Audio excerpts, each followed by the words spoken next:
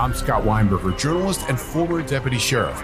In my new podcast series, Cold Blooded, I'm embedded in the cold case investigation into the death of firefighter Billy Halpern. Experience this investigation in a truly unique way, untangling secrets that may reveal the answers to not only one case, but almost a dozen. Listen to Cold Blooded, the Apollo Gym Murders on the iHeartRadio app, Apple Podcasts, or wherever you get your podcasts. Hi guys, Nancy Grace here, host of podcast Crime Stories with Nancy Grace. I've dedicated my life to fighting crime and helping crime victims. For a decade, I prosecuted violent felonies. Every day is a mission. Every day is a chance to stop crime and keep one more person safe. Listen to Crime Stories with Nancy Grace on the iHeartRadio app, Apple Podcasts, or wherever you get your podcast. Bring a little optimism into your life with The Bright Side, a new kind of daily podcast from Hello Sunshine, hosted by me, Danielle Robay. And me, Simone Boyce. Every weekday, we're bringing you conversations about culture, the latest trends, inspiration, and so much more. I am so excited about this podcast, The Bright Side. You guys are giving people a chance to shine a light on their lives, shine a light on a little advice that they want to share. Listen to The Bright Side on America's #1 podcast network, iHeart. Open your free iHeart app and search The Bright Side. I am the ferryman. In the shadows of the afterlife, the Ferryman of Souls guides America's most influential spirits to their eternal rest. Where are you taking me? Are you death? This road is not on any map. How much for a ticket? All I ask for in payment is a tale. I don't know who got to Kennedy first. And the devastation those first bombs caused. I've never been to hell, but I know intimately the hymns of the damned. Binge this season of The Passage now. Listen on the iHeartRadio app, Apple Podcasts, or wherever you listen to podcasts.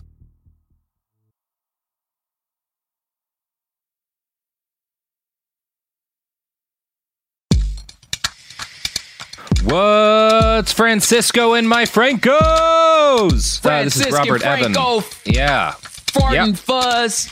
Yep, there we go. We introduced it.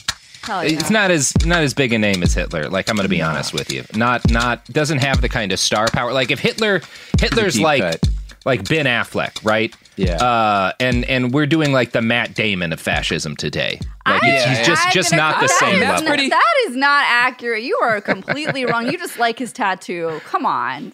I love his trashy, gigantic full-back phoenix tattoo. That's pretty funny. It's rad. We gotta think of somebody that's like a deep Matt cut. So Damon is more famous than Ben Affleck. I was gonna say, nonsense. like, it's more like a Scottie Pippen. You know what I'm saying? Like Scottie Pippen to Hitler's the Michael Jordan of fascism. Yeah, this is like Scottie Pippen. Better. We're talking the Scottie Pippen, and like Scottie Pippen.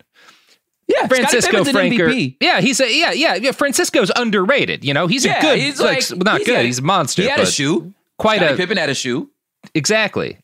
Pippins. Like, we're talking about like Franco's, which would be jack boots almost as tall as the Hitler jack boots and not quite as shiny. Yeah, and it costs a but little still less. jack boots. Yeah, and they're a little But they cheaper. still jack boots. Yeah, for the fascist on a budget, you know?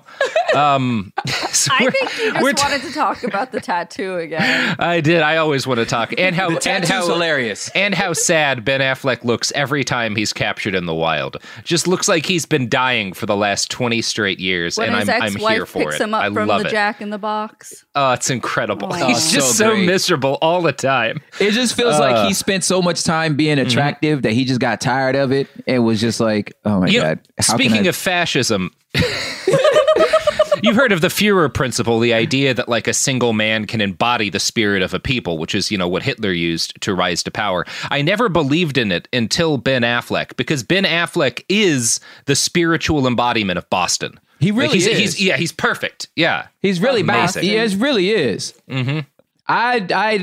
Like if the Southeast weren't so damn racist, I would really like that area. You know what I'm saying? Well, I hate the Celtics, but yeah. Oh, yeah. All day. Yeah, I don't know anything about the Celtics. But I know a bit about fascism. And fascism's a little bit different in every country. It's kind of like Skittles, you know? Yeah. Different flavors. Chocolate and chips. Ketchup all those chips. Yeah, Strange. milk chocolate as opposed to the dark. You know, this is part of why scholars and theorists have such a damnable time defining what fascism is in the first place. Yeah. There's a dictionary definition, right? There's going to be a dictionary definition in any dictionary you open, but it's not really useful, in part because a lot of dictionary definitions of fascism apply almost as well to like communist regimes, any authoritarian regime, which is, you know, there's some points there, which is that whenever you have a totalitarian system, similar bad things often do happen. But fascism is unique for a number of reasons, including its ability to subvert healthy democracies. And so when you have historians of fascism, people whose whole life is studying this thing, this amorphous thing that we're still kind of getting grips on, all of them kind of tend to have their own definitions of it. And often those definitions don't contrast. They're just different ways of kind of wording the same things. I tend to feel confident that Umberto Eco has done the best job of defining it in his essay on fascism. I'm a big fan of the way Eco talked about fascism. And I think that Eco would have named Trump as a fascist straight away, in part because in the mid-90s, when he wrote his essay on fascism, he predicted that the internet and like the way that it would allow people to spread messages and crowdsource activism would lead to the rise of a unique kind of fascist. And I think that Trump embodied that in a lot of ways. And I think Eco would have seen it right away. Now, on the other hand, I think I may know where Echo's going. I haven't read the thing, but like I have this theory about the type of fascist that Trump is, but I'd love to hear what this guy says. Yeah, I mean, Eco kind of outlined a number of different things that are when you have a mix of these things and sort of a constellation, that is what fascism is. So there's a mix of like, you know, popular resentment against the left, like a sense of machismo, of misogyny, a cult of action for action's sake, syncretism, the ability to like pull other things in and kind of attach them to itself, other like aspects of spirituality and whatnot.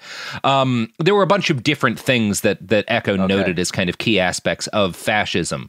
Okay. Now, okay. Oh, sorry. No, what were you saying? No, because I was going to say, what was so interesting about like what I feel like what we're going to hear as history nerds for the next, 100 years about what Trump symbolizes. And it might just be a new type of fascism for the rest of our life, but just this fascism that doesn't have a foreseeable goal. Like, except for just being in power. You know what I'm saying? Yeah. Like, that's what was so interesting to me about the uniqueness about Trump's fascism is like, yeah, but what's your end game here? Like, what are you doing? You know what I'm saying? Whereas like, we knew what Mussolini was doing. We know what, Hitler definitely. We knew, he did it. Like, we knew what you were doing. This was your goal. You know what I'm saying? And I'm just like, what are you doing, dude? You know? His lack of a plan, right? TrumpSingles.com. Yeah, apparently Trump. Yeah, that's one of the things that in schools and universities. That did I think threw some people off is that he clearly didn't have as much of like Mussolini. I do think is more similar to Trump than Hitler is in the kind of fascist that he was and in his goals. But Mussolini had a plan to like take and hold power. And I guess one of the things that's been revealed is that like Trump definitely wanted to take and hold power, but he did not have much of a plan. Not a planner. No plan. Yeah, I was like, your goal is to reach a goal. Your goal was like, just almost like there's a lot to be said. I don't have you just want to keep being right, and I'm like, about what? Yeah, anyway, let's go on. It's interesting. And a number of there are other scholars of fascism who took a lot longer to kind of decide that Trump fit their definition of fascism. I'm thinking about Robert Paxton here. And Paxton is a very well-respected scholar of fascism. He wrote a book called The Anatomy of Fascism. That's a very good book. And he only felt comfortable declaring Trump a fascist after January 6th. And he was like, that was the line. Like Paxton had been consistent. He's an authoritarian. There's fascist elements in what he does. But he didn't kind of name him a fascist until after the 6th. And I'm not slamming Paxton. I think there's a room for intellectual debate on this, totally. And I understand kind of why he, like you said, Trump's a different kind of one, right? And where if fascism changes based on the country and based on the time period, and I do think kind of one of the things that Eco was sort of peering around the edges of when he was talking about how he thought we were going to see an internet-based fascism in the future was the idea that like another aspect of fascism, and he didn't define this as a key aspect of fascism, but I think that it is the ability to find a way to utilize new media technology in a way that no one else understands yet, which Trump did, right? No other politician understood how to use social media in the way that Trump did when Trump came onto the scene. It's a big part of his success. Anyway, so there's a lot of debate over what is a fascist. And as a result of this debate, there's actually quite a lot of argument on whether or not the regime of Francisco Franco in Spain was truly fascist. And you'll find a lot of argument about this, about whether or not Franco was a fascist. There were fascists in Spain, absolutely. Whether or not Franco and his regime really counts. And what's not up for debate is that many elements of the Spanish right leading up to and during the Spanish Civil War were fascists. And that fascist powers, Italy and Germany, intervened in that civil war because they saw what was happening there as a battle between fascism and socialism, largely.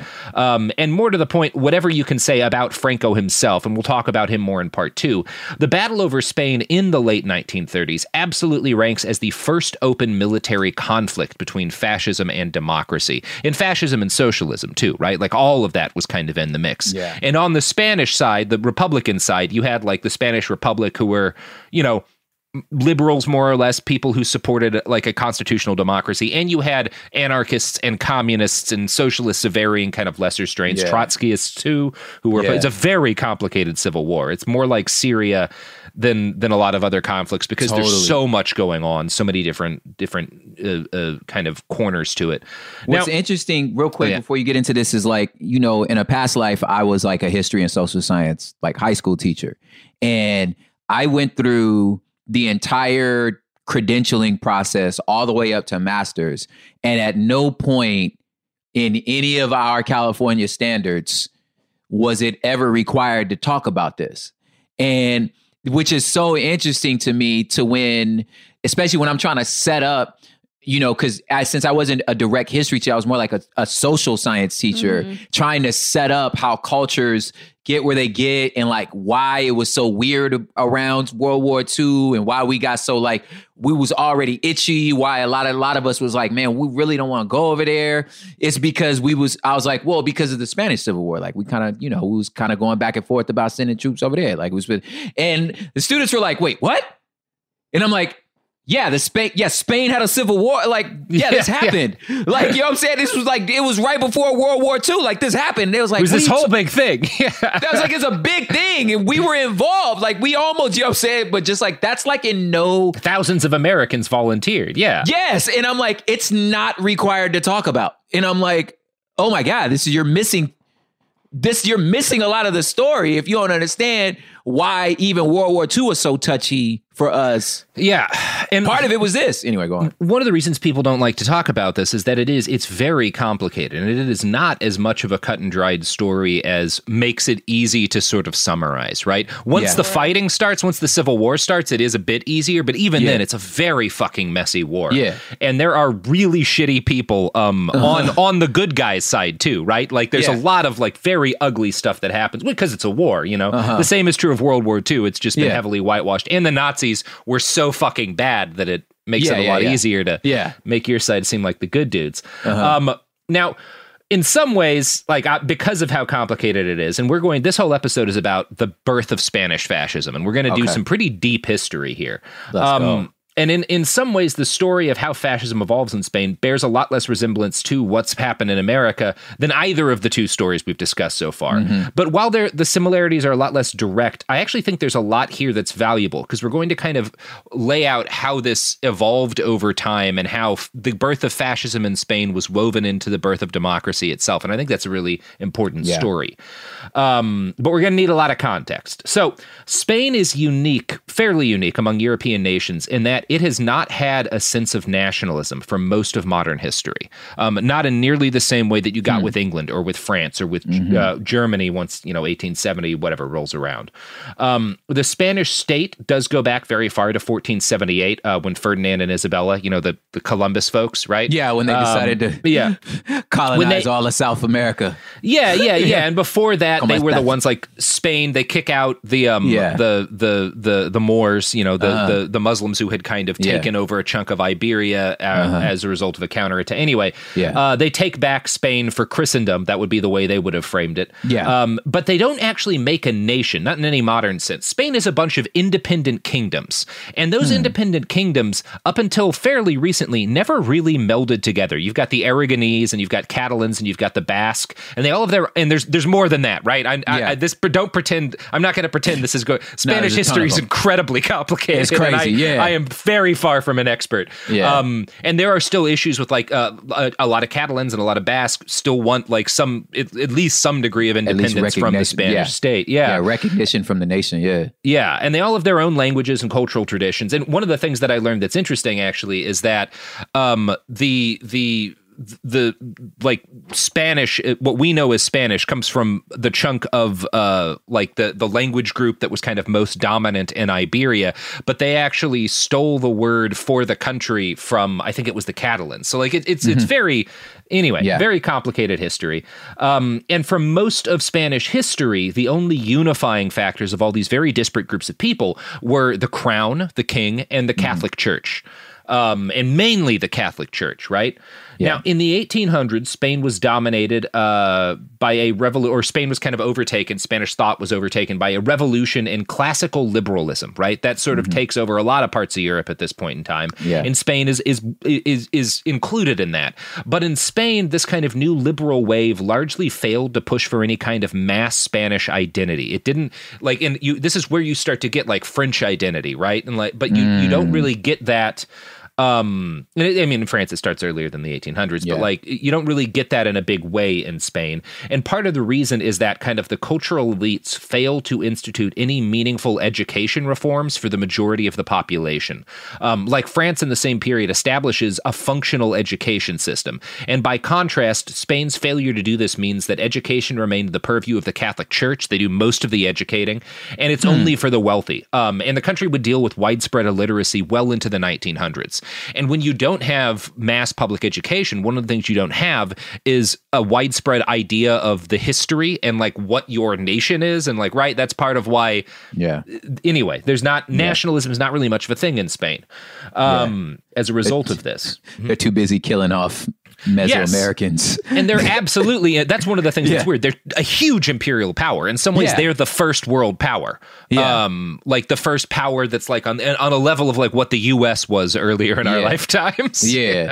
Knowing like being a Californian married to a Mexican woman, like, you know, you have to somehow kind of know a little Spanish history as to why these Mayans are speaking Spanish. You know what I'm saying? And like, you know, because the part of Mexico she's from, they're from southern Mexico. So like they're kind of Mayan, you know what I mean? And, but yeah, this like weird, like how they exported this like colorism and just this weird eliteness.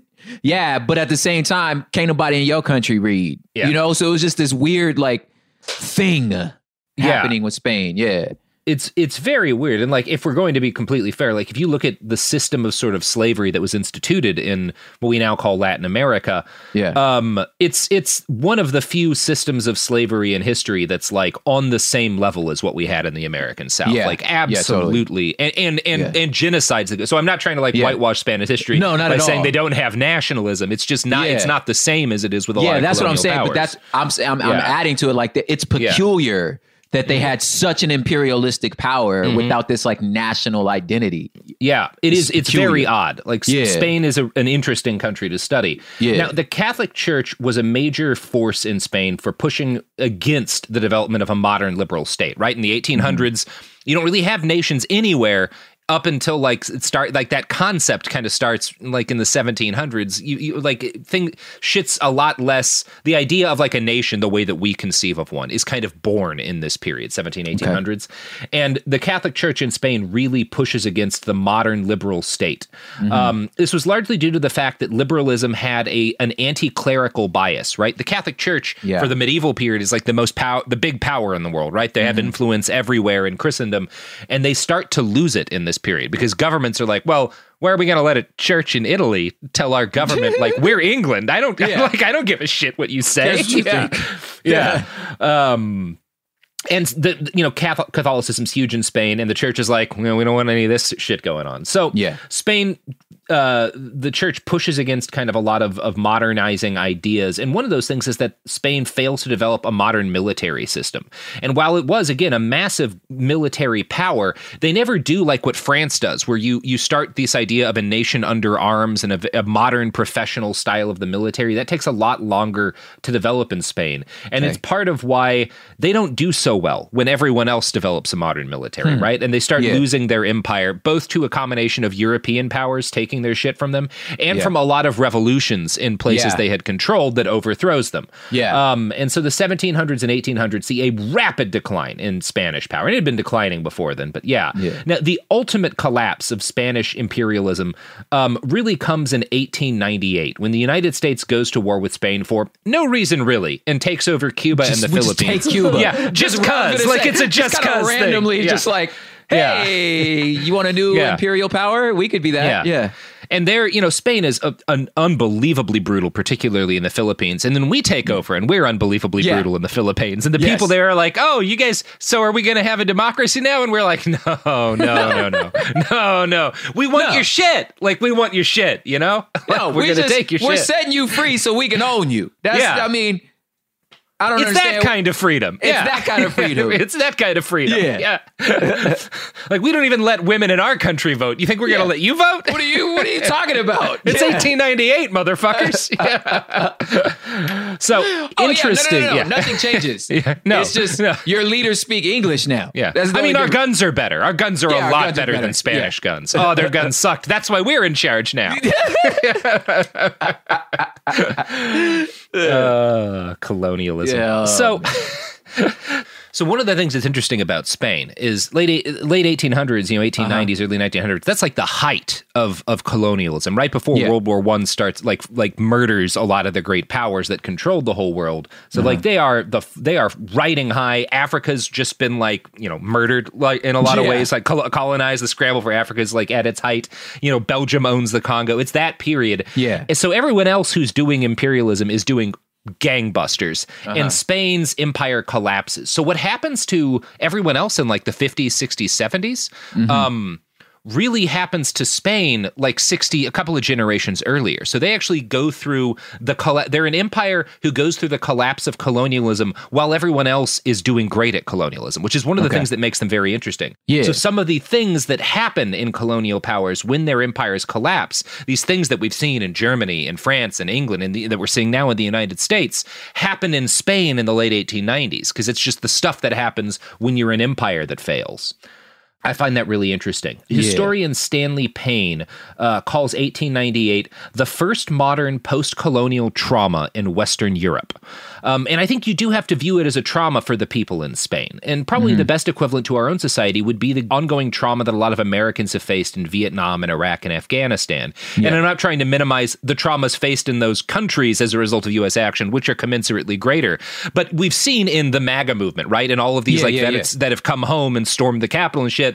Like, it is a trauma. It's a trauma when you're an empire that fails. It fucks people up who were used to being the empire. That's I find that part, like, as again being a black dude, being like, the saying, that like equality is oppression if all you know is privilege. You know what I'm saying? So like if you're so used to the system working for you, the second it doesn't, you're like, something must be broken. You're like, well, no, it was broke. That's why it only worked for you. You know what I'm saying? Yeah, it was always broke. You were one of the people it worked for. So, Spain deals with this post-colonial trauma very early, right? Before the rest of the Western world, right, really does, because it fails for them. They were the first for it to work, and they were the first that it failed for, which I guess makes sense. Now, like in the U.S., all those failing colonial ventures that we had flooded the United States with disaffected veterans, debt, and it fueled the rise of a resentful right wing, as well as fueling the rise of a dissident left wing, right? Sheesh, all of that stuff was really incited in a lot of ways by, and obviously I'm not calling the dissident left a bad thing, but like those horrible colonial wars we had really fueled a lot of that. And the situation in Spain after 1898 is not all that different. Now, With her years as a great power seemingly behind her, Spanish intellectuals began to wonder if the sense of exceptionalism that they'd always taken for granted had been based on false premises. And I'm going to quote from historian Stanley Payne here. I know, right? Interesting. Yeah. Symptomatic of the dismay of the nationalist military was an editorial in El Heraldo Militar on 23rd November 1908 entitled Worse Than Anywhere. It declared, "Wherever we look, we find greater virility than in our own people. In Turkey, Persia, China, the Balkan states, everywhere we find life and energy. Even in Russia. In Spain, there is only apathy and submission. How sad it is to think about the situation in Spain." Damn. Yeah. Kind of feels like us in the coronavirus. Mm-hmm. We're like... Yeah, I think Americans can identify with a lot of what just like, wait, they're hearing here. Even if you don't like feel it, because colonialism's bad, you know the intellectuals in our own society who are saying the same shit, right? Yes. Yeah. Yes. Now, the Spanish political system was not at all stable domestically during the period after, while her empire was in free fall. And that's part of why the empire didn't last. From 1803 to the early 1900s, there were more than a dozen military coups. Between 1833 and 1876, Spain was racked by 3 civil wars, the Carlist Wars, which were not battles against everybody's favorite tertiary Simpsons character, but were instead members of a conservative pro-church political movement. The Carlists were the violent armed wing of Catholics, right? They were the embodiment of clerical resentment against liberal Spain. They were religious extremists who didn't want the country to modernize. And I found a very detailed write-up for students on Limon.uk that notes the Carlist Wars, quote, were fought with a fervor and brutality derived from deep divisions within Spain. They also lasted longer than national wars and were more difficult to resolve. They anticipated the Spanish Civil War in a number of respects. There was a strong element of different and conflicting beliefs within the country, profound traditional Catholicism against modern liberal thought, regional independence against traditional central control, political liberalism against deep conservative monarchism. So this is all the stuff that's been cooking up in the background of Spanish politics at the turn of the 20th century. Now, partly as a result of the Carlist Wars, Spain had a relatively underdeveloped right wing in this period because, a lot of them had gotten killed in wars. And they'd been very tied to the church, so there wasn't as much of a nationalist right wing. It was a Catholic right wing. Now, Spanish nationalism, as I said, was kind of nascent and didn't really start to erupt into the street until after World War I. Spain was neutral in World War I, so you'd think they might be in a better position because they don't really get involved in this shit. And it does delay a lot of political extremism in the country. It's why they don't have, a communist movement that's really a big deal until after the war. Yeah. The first big street fight in Spain between radical political groups actually happened between 2 opposed groups of nationalists in 1919. Radical Catalanists, which are big advocates of Catalan separatism, had been holding peaceful nightly demonstrations in favor of independence throughout 1918.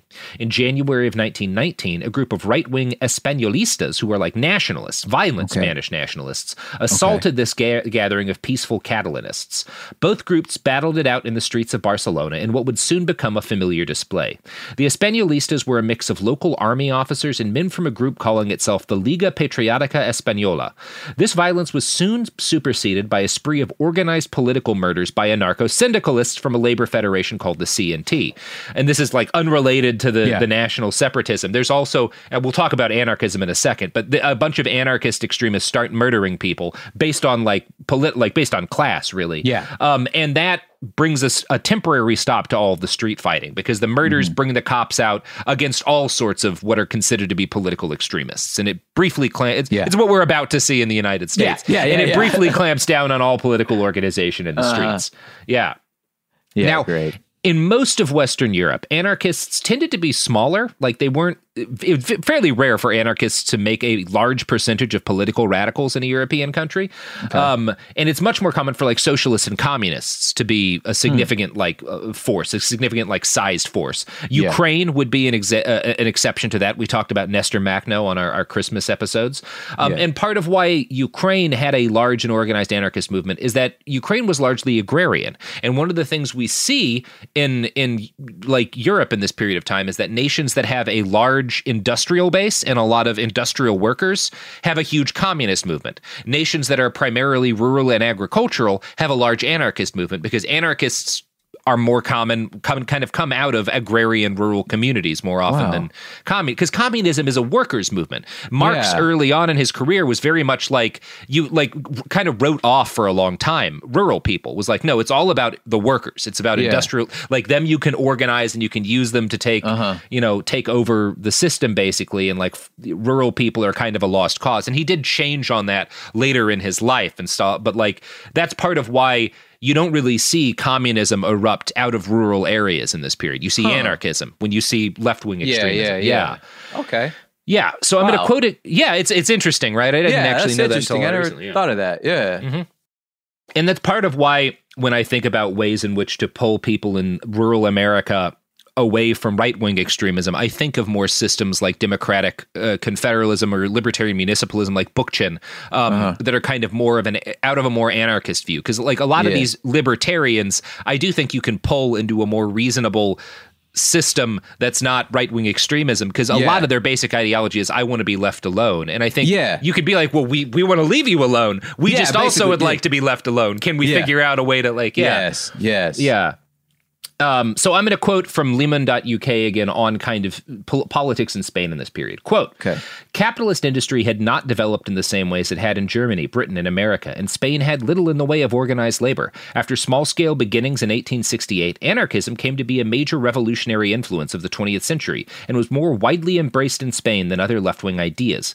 The movement first gained notice in the 1870s. After a violent incident at the town of Alcoy in 1873, when anarchists took advantage of a strike to spread radical ideas, causing the police to fire on the gathered populace, a clampdown was enforced that sent the movement underground. Consequently, it became largely based in rural areas, which were more difficult to police. Anarchism was reduced to individual acts of terrorism, which in turn were met by repression and torture by the state throughout the 1880s and 1890s. By the early 20th century, terrorism had given way to a belief in anarcho-syndicalism. This was the theory that the state could be challenged by cooperative action by the workers in strikes. The Federation of Workers' Societies of the Spanish region was formed in 1900. This movement organized strikes to exercise political power and was again suppressed. Wage cuts and closures of factories in Barcelona in 1909, together with the call-up of men for a colonial war in Morocco, led to a general strike in the city on 26th of July. This turned out to be a major event, with 1,700 arrests, attacks on railway lines, and anti-clericalism, hostility to the church. 80 churches and monasteries were attacked. The government response was swift and merciless, and 5 leaders were executed. And this is a big thing with particularly the anarchists in Spain. They burn a lot of churches down, and they kill a lot of Catholic priests. And a lot of that is them murdering people who didn't deserve it. And a lot of that is them murdering people who did, because the Catholic Church is also terrible. Like kind of wild. They're pretty out of pocket. Let's not sugarcoat this. If you're looking for like a pure good guy or a pure victim, you will rarely find it in this. Like there are, right? Yeah. Like obviously I'm not saying like there's nuns and shit that get murdered. That's not chill. Yeah. The Catholic Church is also responsible for horrible repression. It's very messy. You know? Yeah. They have their own, both versions of like Bastard episode of the good Christmas one that's like, oh, we invented orphanages. You know what I'm saying? Yeah. It's like, oh, that's actually great. Yeah. And then there's this. Yeah. And the Catholic Church is so big because you can also, we could do multiple episodes, and we probably will at some point, about the massive and pervasive sexual abuse of children that was enabled by the Catholic Church. We could and should also do a Christmas episode on the significant number of priests and nuns in Latin America who were like dogged and constant enemies of U.S. imperialism and right-wing extremism during like the period when the U.S. was doing most of its fucking around in Latin America. All of that's part of the church's history. All of it's true. That like half of our hospital beds are actually Catholic. You know what I'm saying? This like weird mix. I'm not a person who wants to like simplify all this. It's very messy. And this is a messy episode. Messy, boy. By this point, when you've got these anarcho-syndicalists organizing and in some cases carrying out, not all of them, but some of them carrying out terrorist attacks, and some of those attacks are on shitty people, and some of those attacks are on people who don't deserve it. Like, it's very messy. And at the same period of time, you've got Gabriel D'Annunzio in Italy occupying, well, I guess in Yugoslavia, occupying the city of Fiume, and you've got Mussolini in the early stages of forming his black shirts and sicking them on left-wing newspapers. This is happening contemporaneously to that. You're gonna have to release with this one a vocabulary list. you've introduced some new names, some new words to some we people. talked about D'Annunzio and Few. No, I'm not talking about him. I'm talking about the different factions in Spain. Yeah. You said a narco syndicalism. Yeah, a narco, so, you know what I'm saying, a sternocleidomastoid out this bug. You know what I mean? A narco-syndicalist, the basic idea is that workers who work for in like different factories or whatever, who work in farms or whatever, need to form syndicates together to organize, kind of like unions, to organize and have syndicates that work together against the state and against capital in order to, in some cases, just gain better wages for workers, in some cases in order to revolt against the system. But like, it's this idea that different groups of workers need to organize themselves and then work with other organizations of workers rather than having bosses in a strict hierarchy. And they totally need to sell drugs. That's why they call it narcos. Yeah. Anyway. The good thing about this period is that drugs are all legal everywhere. So by this point, like I said, D'Annunzio's occupying Fiume and Mussolini's in the early stages of like forming the Black Shirts. Fascism's getting started in Italy. And in Spain, though, anarchists are by far the largest and best organized group of political radicals in the country. The communists aren't really a big factor, and the right wing isn't really a big factor. It's just kind of the anarchists fighting the government a lot of the time. And the Catholic Church, you know, is kind of, a lot of their like supporters are kind of taking the part of right wing organizing, but the Carlist Wars kind of drained them, so it's not a big deal there. And this is not really the case anywhere else that you could think of, and it's part of why I find Spain so interesting. Fascism, by contrast, had a much slower time starting off in Spain. Portugal actually beat Spain to the punch when it came to like having fascists. Yeah. And it was because a proto-nationalist group called Nacionalismo Lusitano was formed in Lisbon in 1923, and it was directly inspired by Mussolini's Italian fascism. Now, a number of other Mussolini wannabes sprang up in Europe during this period. You could even call Hitler at the time of the beer hall putsch kind of like a Mussolini imitator. Yeah. But the idea didn't really catch on in Spain, not yet. Spanish intellectuals were, however, watching events in Italy. And one of them, a guy named Foix, suggested that this new political system might just be the thing to help rebuild Spain's failing empire. He wrote of fascism, as a social movement, it gave voice to a vein of mysticism and idealism that exalted the concept of the patria in its full realization, the concept of the fatherland. Yeah, patria. There's a patria coffee shop in Compton. Yeah, anyway, a name with some troubling. Yeah. So the name of the game for Foix was National Restoration, but Mussolini's fun idea was popular outside of right-wing circles, too. There was actually a left-wing Catalan separatist movement that found themselves drawn to Italian fascism, particularly its emphasis on militia-based direct action. And they weren't fascists. They didn't embrace, for example, Mussolini's doctrine of therapeutic violence, you know, the cult of violence for violence's sake. They just liked, number one, the imagery of this non-state group of armed people marching in order to take power for themselves, and they wanted to do that. So like the left is, when we talked about this in our first episode, a lot of folks who are just kind of hate the system play with both fascist and anarchist and left and right wing ideas throughout this period of time. Also, I like that you brought up Portugal, because I feel like they always fly under the radar. Like, they do. Everybody just not noticing. They could just exist in the shadows. They was the first in Africa. You know what I'm saying? Yeah. So like nobody, like, how come nobody ever talk about Portugal? And they're also the case of a country that was incredibly powerful and colonized a fuckload of the world and then collapsed before the rest of colonialism did. Yeah. And you see the same thing happen in Portugal, where all these authoritarians start coming into power because there's this sense of like, we need a strong man. And this is like, intellectuals in Spain will be like, we have to, or in Portugal will be like, we can't have a republic for a while. We have to have basically a dictator come in because he needs to fix everything. Like, we have all these problems. We can't argue. We just need one visionary to come in. Yeah. And it's not quite fascism, but it has a lot of elements of that, right? Yeah. So, Robert, can you hit an ad break real quick? You know what else has elements of fascism, Sophie? Capitalism. No. Capitalism. Not a transition for sponsors aspects. And services. Yeah. Here's.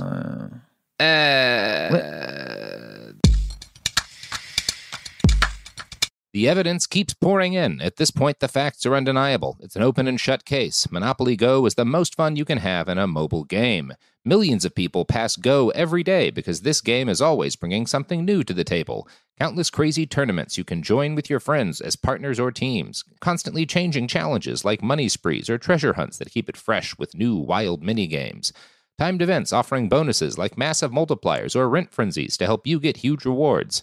And there's so many rewards to discover. Rare stickers you can trade with friends to complete albums, delightful emojis to taunt people with when you raid their riches, unique playing pieces, and so much more. The verdict is in with Monopoly Go. There's something new to discover every time you play. So don't miss out. Go download it now for free on the App Store and Google Play. I'm Scott Weinberger, journalist and former deputy sheriff. In my new podcast series, Cold Blooded, The Apollo Gym Murders, I'm embedded in the cold case investigation into the death of firefighter Billy Halpern. It's just a shame, that they took him from us.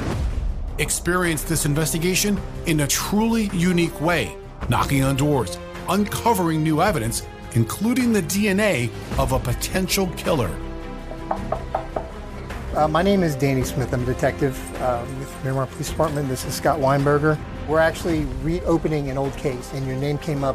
Untangling secrets that may reveal the answers to not only one murder, but almost a dozen. I thought they were going to kill me, so I kept my mouth shut and I didn't say anything. All these years, I didn't say anything. Listen to Cold Blooded, The Apollo Gym Murders on the iHeartRadio app, Apple Podcasts, or wherever you get your podcasts. Are you ready to fight back against crime? Hi guys, Nancy Grace here, host of podcast Crime Stories with Nancy Grace. I've dedicated my life to fighting crime and helping crime victims. For a decade, I prosecuted violent felonies, personally investigating, prosecuting, and covering literally thousands of cases. It's so easy to think it will never happen to me or my family, but that is simply not true. Every day on Crime Stories with Nancy Grace, we shine a light on unsolved homicides, heat up cold cases, and help find missing people, especially children. We speak with family members, investigators, CSI, reporters, and experts in every field. Every day is a mission. Every day is a chance to stop crime and keep one more person safe. Listen to Crime Stories with Nancy Grace on the iHeartRadio app, Apple Podcasts, or wherever you get your podcast. My name is Johnny B. Good, and I'm the host of the new podcast, Creating a Con, the story of Bitcon. Over this 9-part series, I'll explore the life and crimes of my best friend, Ray Trapani. I always wanted to be a criminal. If someone's like, oh, what's your best way of making money? I'm like, oh, we should start some sort of scheme. You see, Ray has this unique ability to find loopholes and exploit them. They collected $30 million. There were headlines about it. His company, Centratech, was one of the hottest crypto startups in 2017. It was going to change the world, until it didn't. I came into my office, opened my email, and the subject heading was FBI request. It was only a matter of time before the truth came out. You can only fake it till you make it for so long before they find out that your Harvard degree is not so crimson. How could you sit there and do something that you know will objectively cause more harm in the world? Listen to Creating a Con, the story of Bitcon, on the iHeartRadio app, Apple Podcasts, or wherever you get your podcasts. We're back. From... Sorry. If by strong man you mean a strong Sophie that keeps us in placed in, yes, these ads have elements of fascism, but it's a good fascism. It's a fashionism forward, which is fascism. Fine. Yeah, fine. It's fine. It's fine, and we glasses are dope. Yeah, we appreciate our podcast dictator, Sophie. Yes, our podcast dictator who rules with an iron fist.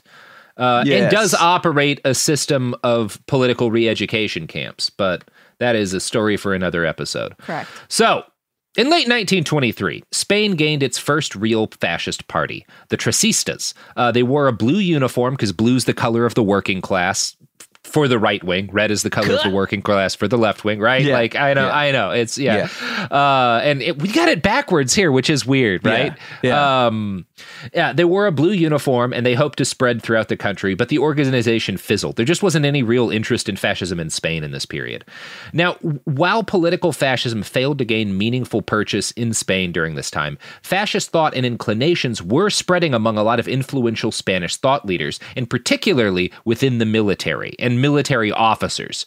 Much of this had to do with the rise of the revolutionary left in the 1890s, these anarchists that I was talking about. In his landmark book, Fascism in Spain, scholar Stanley Payne notes that the military resistance to the left had less to do with politics than you might expect. Officers largely accepted moderate left-wing social and economic aims, and there was even a strong strain of anti-capitalist thought among Spanish military leaders. Despite this, Payne writes, Army officers demanded suppression of the left's disorder, violence, and subversion of national unity. So again, it's this... the military's big problem with the left is they're disordered, right? They're trying to tear down this system, and we're doing pretty well in this system. I mean, it's the thing that is always the case, right? Yeah. This is messy, cuz. The military itself was also heavily divided in this time, not along political lines, but between bureaucratic officers on the peninsula itself and combat officers who'd spent time fighting in Spain's last colonial possession, northern Morocco. So most of its empires has collapsed right now, but they have northern Morocco. And Spain had gotten Morocco basically during the last stages of the scramble for Africa, and it was given to them by France and England, who you might notice don't have the right to give Morocco to anyone, but they did. And it was due to like diplomatic support that Spain gave them. Like it was literally like it was them the way that like a normal person would be like, hey man, I'll help you move if you help me set up my sound system this week. Yeah. Like that's how Spain got Morocco. It's That's crazy. Yeah, it's it's some bullshit. It's also a beautiful country. Gorgeous, yeah. Morocco's beautiful. Anyway. Now, so they were given the right to occupy the land by France and England in 1906 in exchange for diplomatic support. And Spain's conquest of Morocco was kind of like the first one-night stand you have after a breakup.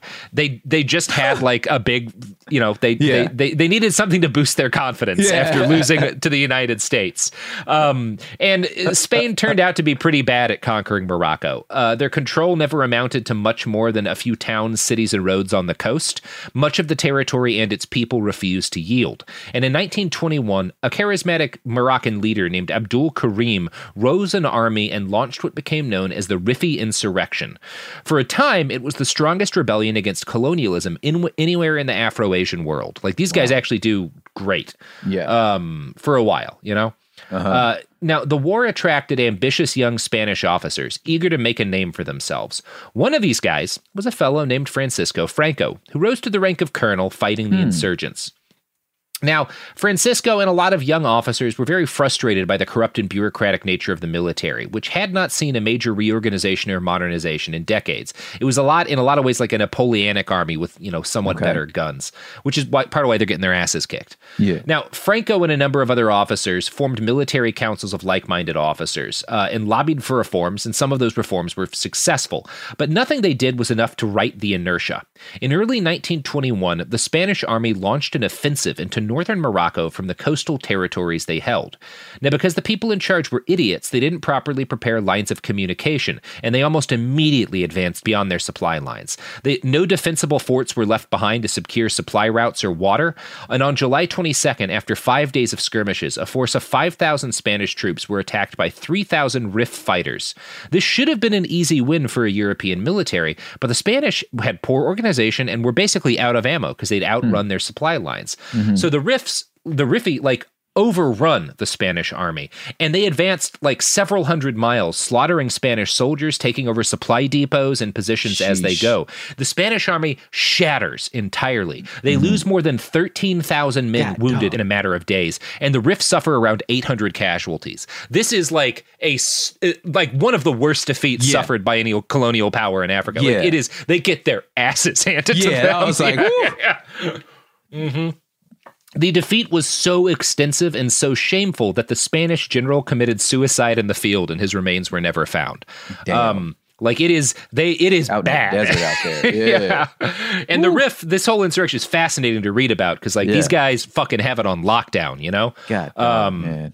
It is hard to imagine how shattering this was to the people of Spain and their image of themselves, and how much it disrupted Spanish politics. The military was, of course, enraged, and even though the failures were entirely their own, they blamed their failures on the civilian government. It's y'all's fault! It's y'all's fault we're bad at war. That's what's wrong with my cheesemo. You know what I'm saying? It's like, well, I didn't lose this war. Yeah.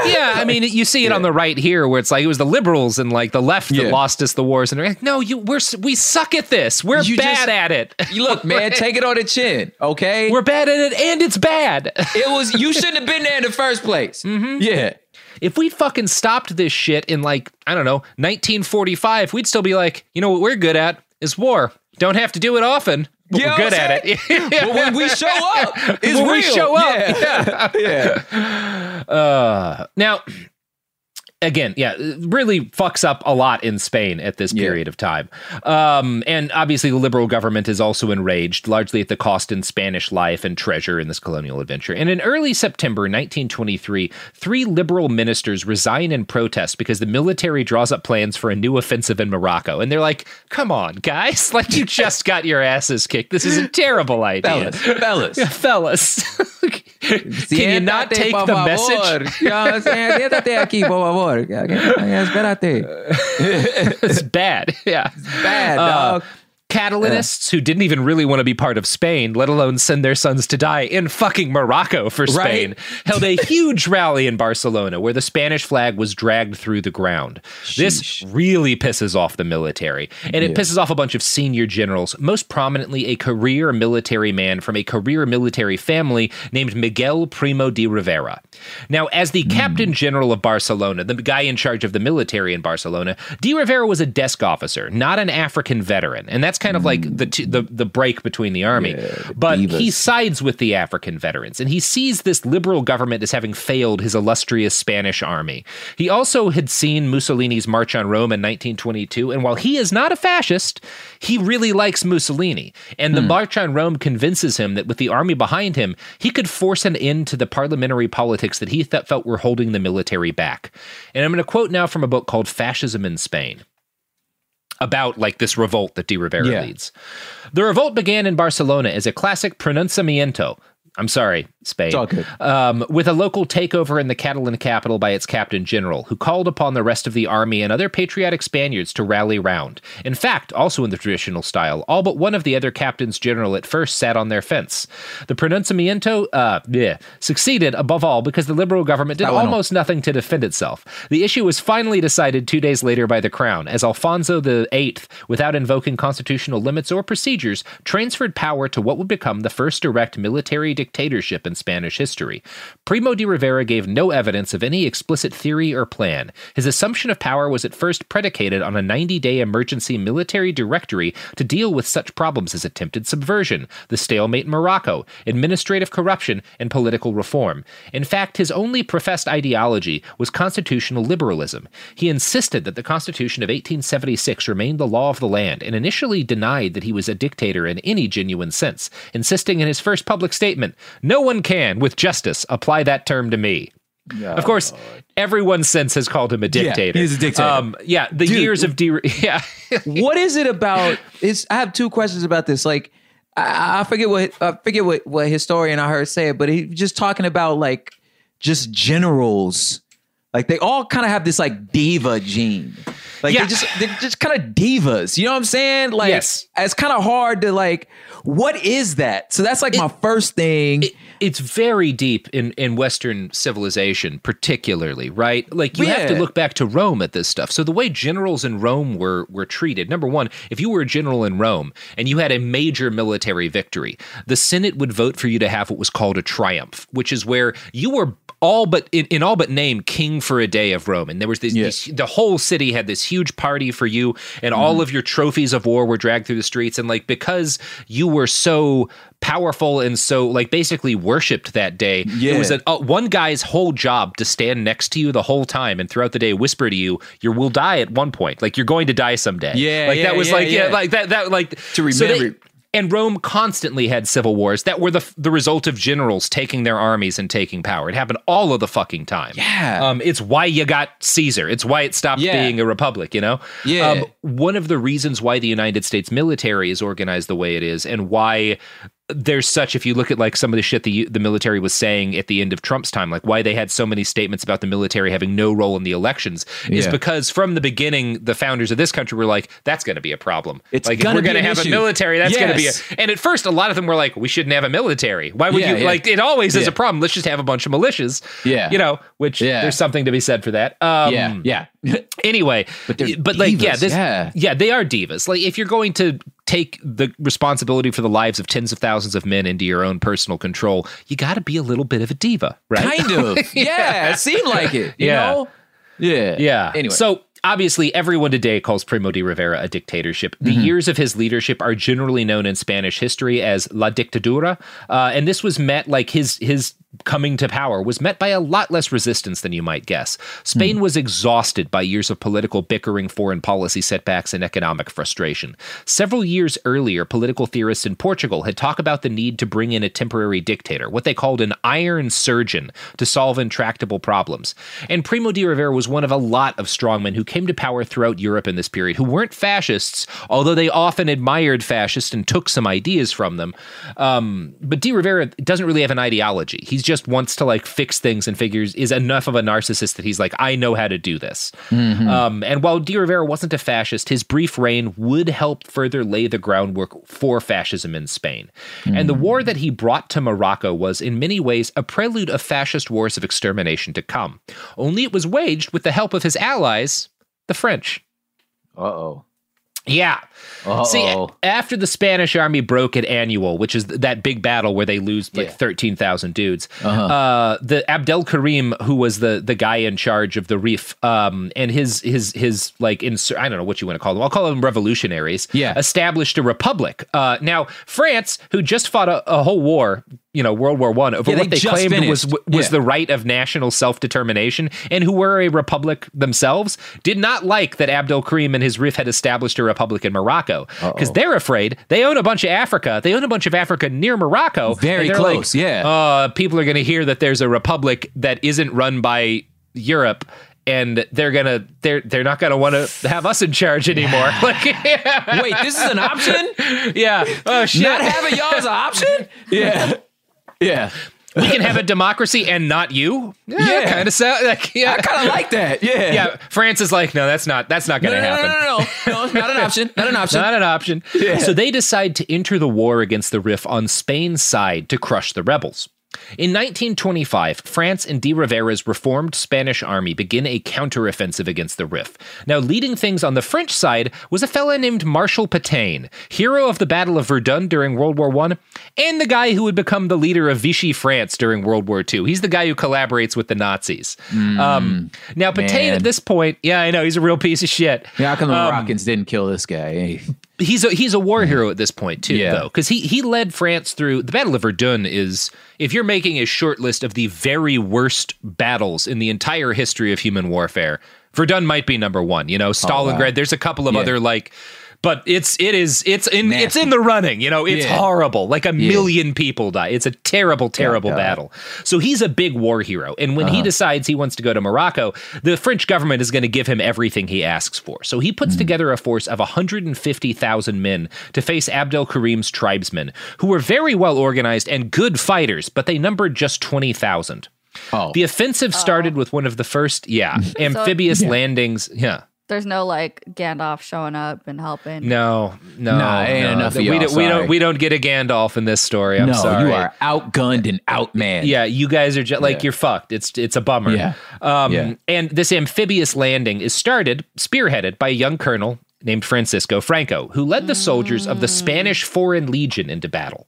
Now, you have seen the Spanish Foreign Legion. Everyone in America pretty much did, because at the start of the coronavirus lockdown, when Spain had a lockdown and brought in the military to help, there were pictures of a bunch of very jacked and very handsome Spanish soldiers in incredibly tight-fitting uniforms marching down the streets of Barcelona. And a bunch of U.S. liberals were like, oh my God, they're so hot. Why can't we have those soldiers here? I'm going to tell you the backstory of those soldiers soldiers, because those were the men of the Spanish Foreign Legion, and it's not a great backstory. Oh no! So what's crazy is about like the geography right now. Like I don't know this backstory that you're about to say, but I'm just picturing the geography because off of Costa del Sol at the edge of Spain to the tip of Tangiers in Morocco, it's just the Mediterranean Sea. It's a 90-minute boat ride. Yeah, it's not a far ride. It's not far. It's almost like you could sit in Morocco and watch them. Like, hey, here come the Spanish. You can get to Spain. You can get from Spain to Africa in the time you would get a quarter of the way across Texas. Right? Yeah. Like it's nothing. Yeah, it's it really is. Yeah. Do we know who designed the uniforms?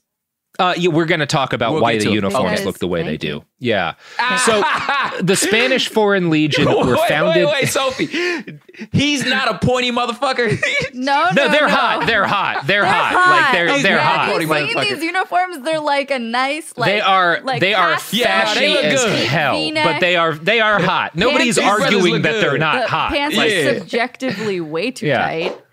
Yeah, no one is arguing that they're not good-looking men. Yeah, we're not going to disagree about this. But problematic. No. So yeah. The Spanish Foreign Legion was founded in 1919 in mimicry of the French Foreign Legion, since Spain was also mimicking French ambitions in North Africa at this point.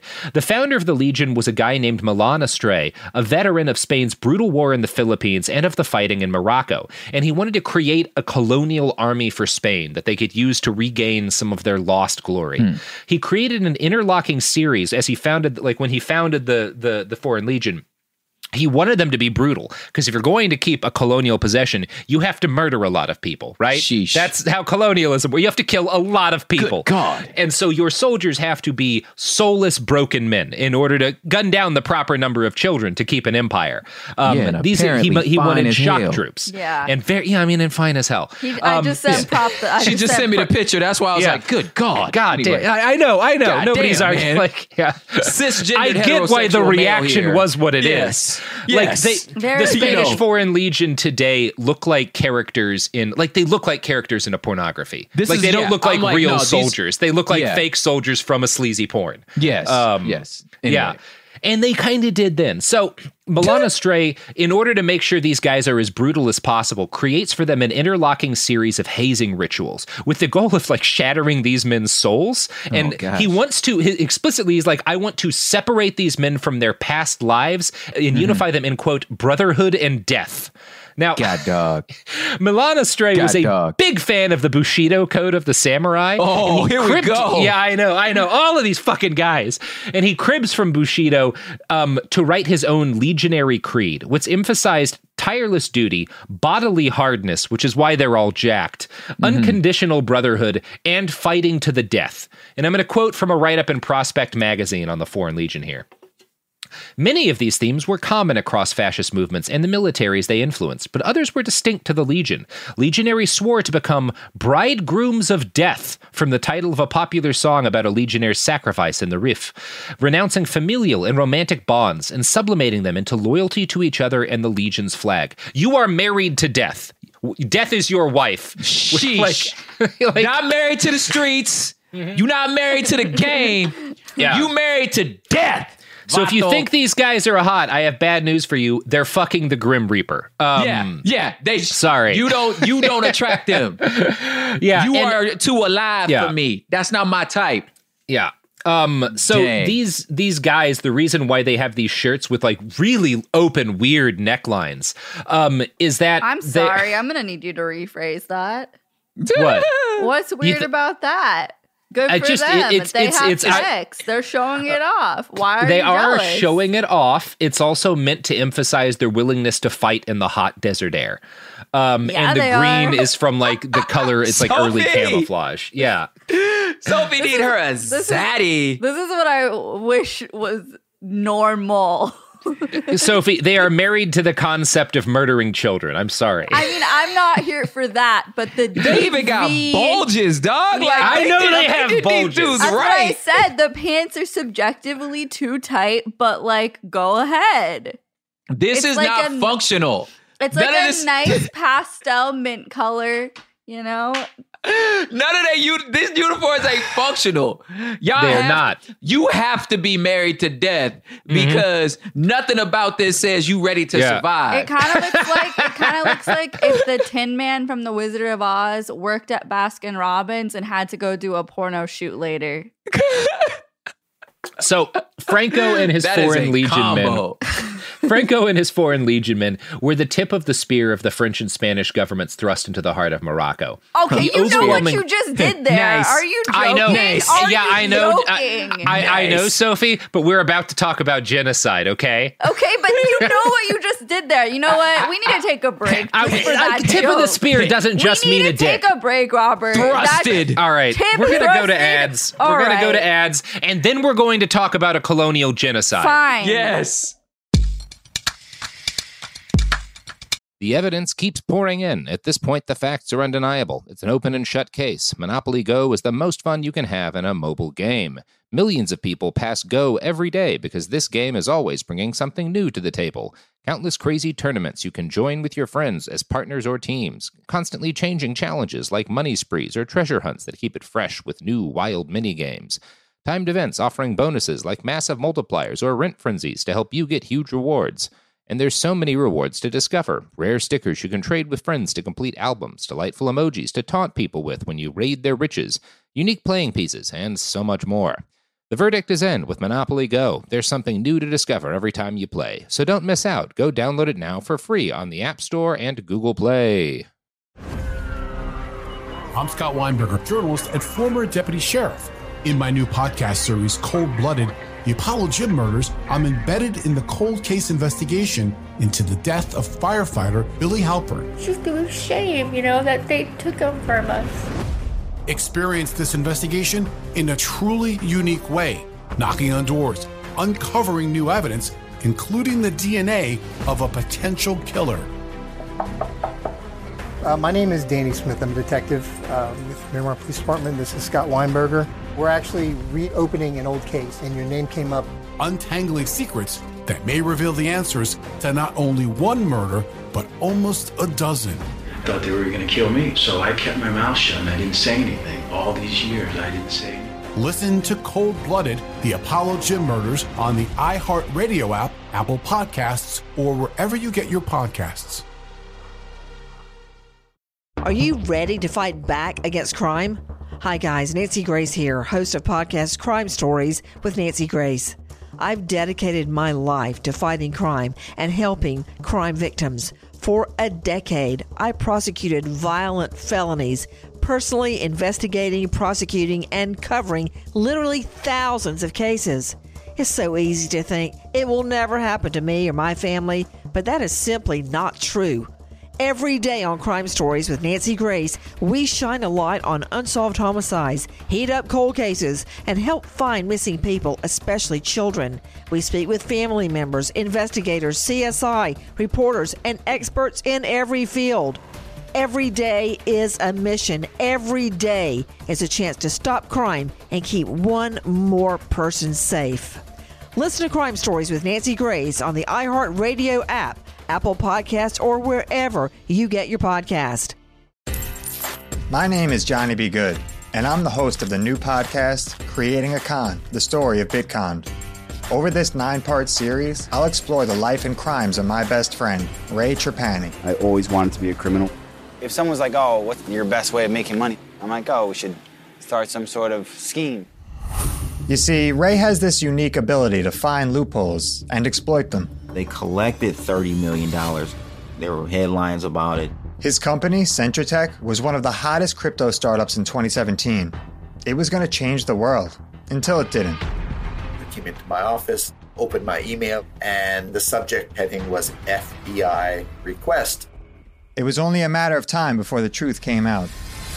You can only fake it till you make it for so long before they find out that your Harvard degree is not so crimson. How could you sit there and do something that you know will objectively cause more harm in the world? Listen to Creating a Con, the story of Bitcon, on the iHeartRadio app, Apple Podcasts, or wherever you get your podcasts. All right. We're back, and we are no longer talking about hot guys. We're talking about the genocide those hot guys helped commit. Well, kind of. You brought it up like that. Anyway. You know what you're doing, bro. I don't. I'm trying to emphasize that sometimes things that look nice are also fashy as hell, and people might be on guard. Sometimes the good looks will stick it to you. So the overwhelming force. You just did there too. Overwhelming force? No, that's anyway. Yeah, they just thrust their power all over. Okay, god damn it. Damn it. Okay. You know what you're doing. Okay. I know I'm trying to talk about the use of chemical war weapons upon civilians. All I'm saying is I've never wished Jamie Loftus was here more than right now. I am very glad she's not. She would have murder us lost in the double entendres. Jesus She's Christ. a professional at this. Jesus Christ. I love you, Jamie. The French and the Spanish have so many soldiers and so much high-grade military hardware that there is no chance the RIF are going to actually win. Victory was only a matter of time. But de Rivera and Marshal Pétain were not willing to wait, and so they started using chemical weapons to slaughter tribespeople en masse. And they're not using them on military forces. They first start bombarding the city of Tangier with phosgene gas, which is a deadly chemical weapon. It's what they used in the trenches. It chokes people to death on their own rotting lungs. Yeah. It's horrific stuff. The Spanish army began pounding the outskirts of the town, and as soon as Spanish forces started gassing tribespeople, other commanders in the country begged to be able to do the same. One Spanish general wrote of his desire to use them being chemical weapons, with delight. This was all very good for France, who profited not just from stability in northern Africa, but because they were selling Spain the gas, they also profited financially. I'm going to quote from an article on the website RS21 here. It was in fact a French business, Schneider, which in 1922 helped to open a plant for the production of toxic shells in Melilla. And indeed, the French made an official French general, Liautli, made an official request to his supervisors for provisions of chemical weapons in June 1925, justifying that the use of these munitions with their toxic power allows us to spare human lives during our attacks. In face of these bombs, dropped in the most populated regions of the territories controlled by Abdelkrim, the Riffians tried to fight back with non-explosive projectiles, as well as making shells charged with pepper power, with little success. Right up to the end of the Rif War, the Spanish army would continue to use these lethal gases with the support of the French forces, with Marshal Pétain at their head in Morocco. So, to spare human life, they attacked civilian targets with chemical weapons. They're like, so look, hear me out. I didn't shoot him. I gassed him and his family. He died from the air. Yeah, it's some real we had to destroy the village to save it vibes. Yeah. So Victory in Morocco started the dictator's time in power off, we're talking about de Rivera here, with widespread popular support. He created a political party, the UP, the Patriotic Union, whose motto was monarchy, fatherland, and religion. His mouthpieces at the UP declared that the de Rivera dictatorship was only a transitional thing, and that the military dictatorship would eventually be replaced with a civil dictatorship. So this military dictatorship, just temporary. We got a civil dictator. It's going to be fine. It's great. It's going to be a good, a totally reasonable kind of dictatorship. It's like a dictator without the guns. Like, it's cool. It's cool. Yeah. Wow. Now, this would be difficult. So the Patriotic Union, or the UP, was mostly composed of middle-class conservative Catholic Spaniards. And historian Stanley Payne notes that in some provinces, sectors of the old political elite did join and dominate, but the organization also incorporated ordinary middle-class people who had not previously been politically active. So in spite of the fact that electoral politics didn't exist during de Rivera's dictatorship, it served a purpose of rallying and in some ways activating the middle class as a political entity. The UP's goal was to ensure some form of right-wing dictatorship remained the permanent government of Spain, and much of their support came from their victory in Morocco and their success in, for the first time, igniting widespread nationalism among the Spanish population. The UP held the country's first mass rallies, and for a while, de Rivera and his party were popular. But by 1929, the worldwide economic crash had started to hit Spain as well. The wealthy financiers who'd backed his regime started to sour on him and some of his interventionist economic policies. At the same time, de Rivera faced growing resistance from students, who were a political factor for the first time in Spain due to the fact that the dictatorship had reformed the education system. In his last years in power, Rivera sought to stay dictator by taking a leaf from the book of a man he idolized, Benito Mussolini. And this is the first time de Rivera actually kind of goes fascist a little bit. I'm going to quote from the History of Spanish Fascism here. Italian diplomatic correspondence from Madrid in the final days of 1929 reported that Primo de Rivera was indicating that he would soon begin a fundamental reorganization of the UP along the lines of the Fascist Party. This reorganization never got started. As Javier Tucel and Ismael Saz have written, what the Spanish dictator felt for Mussolini was considerably more than platonic admiration. He was pathetically incapable of transferring Italian institutions to Spain and was often infantile in his effusive expressions to Mussolini. So he wants to be a fascist by this point. And he's kind of simping on Mussolini here. On like Beanie Moo Moo, yeah. Yeah, just like, you're so good. I just want to do what you do. Why can't I be as cool as you? It's kind of sad. My country would cower. He's an old man, too, at this point. He's not doing great. Yeah.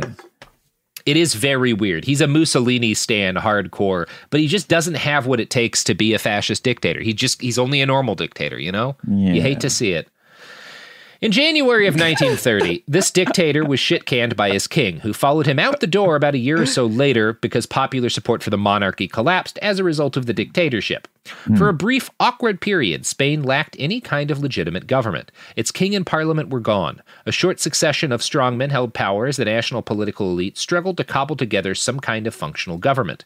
The whole experience further radicalized the middle class, this time activating large numbers of Spanish liberals, who advocated in the streets for a republican government. In 1931, the Spanish Republic was born. Okay. Now, this did not thrill a lot of people. Like, it thrilled a lot of people, but it also kind of pissed off a lot of people, particularly young military officers who'd supported the dictatorship. Francisco Franco was one of these frustrated men. He'd been a close student of Primo de Rivera and had liked his unofficial title of national boss. Like Jefe Nacional or something like that. Jefe Nacional is kind of what they call Primo. And he was like, I like that idea. I like being everybody's boss. Dope. Yeah. Now, the years of dictatorship proved to Franco that a strong man could unify Spain, bring law and order and military victory. The only error that de Rivera had made in Franco's mind was that he didn't have any kind of ideology. Franco didn't really believe in anything other than, like, I'm the guy who can fix Spain.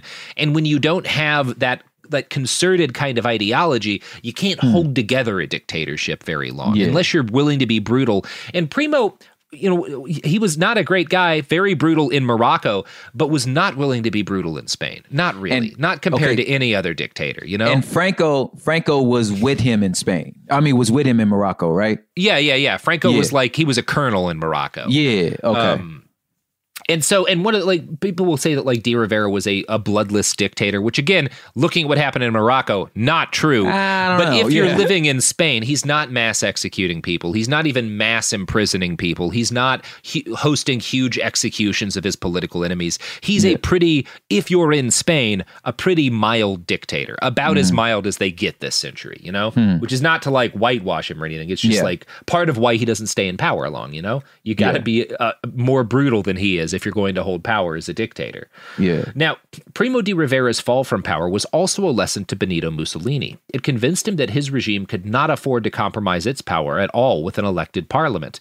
This was, and Mussolini saw basically like, the only option, I have to become so authoritarian that no one can push me out. And as a result, de Rivera's fall was it pushes Mussolini to spring towards more radical authoritarian policy in 1932. All of this stuff is interconnected, you know, just like everything, just like the Syrian civil war is directly connected to why President Donald Trump became the president, you know? Yeah. Like everything always is connected. That's the way the fucking world works. Yeah. The Spanish Republic would have just 5 years of pre-war existence. For its first 2 years, the socialists dominated the government. So not like hardcore communists, but definitely like left-wing. Yeah. First 2 years, the left is dominating the Republic. For the next 2, a center-right counter-reformation pushes back against the gains of the left. The tug of war was largely in politics between socialists, Republican centrists, and Catholic conservatives. And the Catholic conservatives, starting in 1933, were represented by Spain's first mass Catholic political party and first really powerful right-wing political party, the CEDA. And I'm not even going to try to tell you what it stands for. We'll call them CETA, you know? That's the birth of like the organized political right in Spain in a way that actually is able to take some power.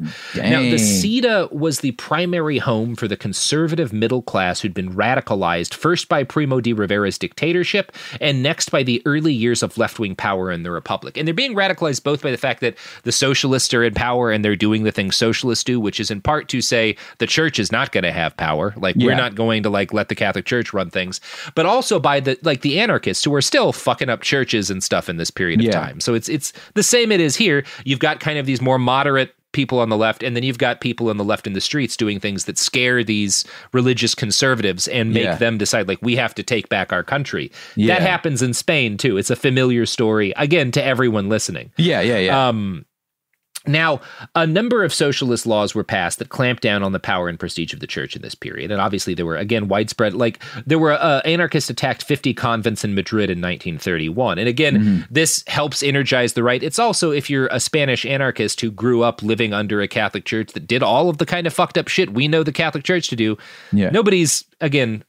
Nobody's shedding a tear. Nobody's a monster here. Well, there are some monsters. We're about to talk about them. But yeah, this enraged fundamentalists, and the CEDA, like, because of how angry they were at the left, the CEDA is never a party that accepts the necessity of democracy, right? They want to take power and institute a Catholic state. They don't believe the republic that they're participating in is legitimate, which also sounds familiar to a republic. Little dominions. Yeah. The dominionists. Okay. Yeah. Now, again, while this is all going on, the radical left in Spain tried several times to carry out insurrections against the Republic. So the anarchists, because they're anarchists, do try to overthrow the Republic because they don't like the Republic either for different reasons than the CEDA. In some cases, they even fought alongside communists. Communists and anarchists are pretty good at working together in this period compared to how they'll be later. They attack police stations, and in 1934, they succeed in taking over large chunks of the state of Asturias. This insurrection got far enough that the Republic called in their imperial shock troops, the Foreign Legion, who brutally suppressed the revolt by massacring basically everybody they could, just gunning people down in huge numbers. The only thing that they do, you know? That's why you have these guys, to murder everybody. To put everybody down. Everybody shut up. When I get there, everybody shut up. Everybody sitting down. We do not have machine guns because we're good at being, like, at discriminating with our violence. We have machine guns because it makes it faster, you know? Sounds like Aunt Stephanie. She just come in and I'm not asking who did what or why this is broke. Everybody sit down. It's your aunt who comes in with the fucking sandal and just starts hitting. She just starts you all need to calm down. You know what I'm saying? Because we in Spain. So she come in with the chocolate. She just, everybody getting it. I don't got I don't want to hear nothing. Everybody getting it. You know what I'm saying? That's my Aunt Stephanie. What's up, Aunt Stephanie? The CNT, who's that anarcho-syndicalist party, launches constant strikes in this period, largely because they're angry that the Republic had failed to So when the Republic comes to power, the far left is like, because the far left are anarchists and they're agricultural, right? They're primarily in rural areas. And most of Spain's agricultural land, like 70% or more, is owned by just like rich assholes who make the people who are actually farming it pay them unreasonable rent, and it like keeps them impoverished. And the radical left is like, the land should belong to the people who farm it. Maybe why don't we do that? I understand. We got a lot of radical thoughts. This don't feel radical though. It does. It's not like it is in the time. It shouldn't be. This really shouldn't be a radical thought. Be. They work the land, so they should own it. Let's see. The Republic, being a republic, gave them some of what they want, but not much. They redistribute about 10% of Spain's uncultivated land to the peasants, and that really pisses off the anarchists. So they launch a bunch of, in addition to these insurrections that other anarchists are doing, the CNT is doing like strikes and stuff in this period as protests. In 1933, a peasant protest was suppressed by Republican police who shot 19 of them dead. So this government, which is broadly speaking, we'll call it a liberal government, is a government. They still, gun people down when you fuck up, right? Like, Yeah. Now, the constant unrest damaged the left's middle-class support, and the infighting between communists, anarchists, and Republicans hurt the, broadly speaking, liberal and left ability to keep control of the government from the right. In 1934, the CEDA, led by José María Gil Robles, became the dominant power in government. Or at least gained a lot of power in government. This provoked outrage from the Spanish. Like, they weren't in control or anything, but they had power for the first time. This really pissed off the Spanish left because in the rest of Europe, at the same time, Hitler has just consolidated all of his power and destroyed Weimar democracy. Italy is completely fascist now. And there's dictators all throughout Europe. So the left sees the CEDA gain some power, and they're like, this is the start of what we're seeing happen. The fascists are going to take over. They're not wrong to be terrified that way, because that is what happens, you know? Like, I was like, it's happening. That's because it's going to happen. It's happening here, they say. Yes. And they're not wrong. So again, the left in Spain, and when I say the left in this sense, I mean both like the liberals, the anarchists, the communists, the socialists, like all of them, start to get really panicked. And this fear is reinforced by the fact that Gil Robles consistently gave speeches ranting against democracy and in favor of what he called a totalitarian concept of the state. Stanley Payne writes, quote, "It seems fairly clear that the CEDA's basic intentions were to win decisive political power through legal means, the exception being an ill-defined emergency situation, and then to enact fundamental revisions to the new Republican Constitution, which restricted Catholic rights, in order to protect religion and property and alter the basic political system." So again, they're not out of line to be afraid of what is going to happen by the CEDA gaining power.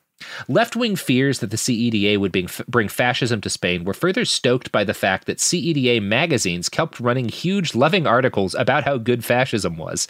They would have like these huge spreads about fascist Italy and what a perfect state it was. There were articles about the Nazi regime in Germany.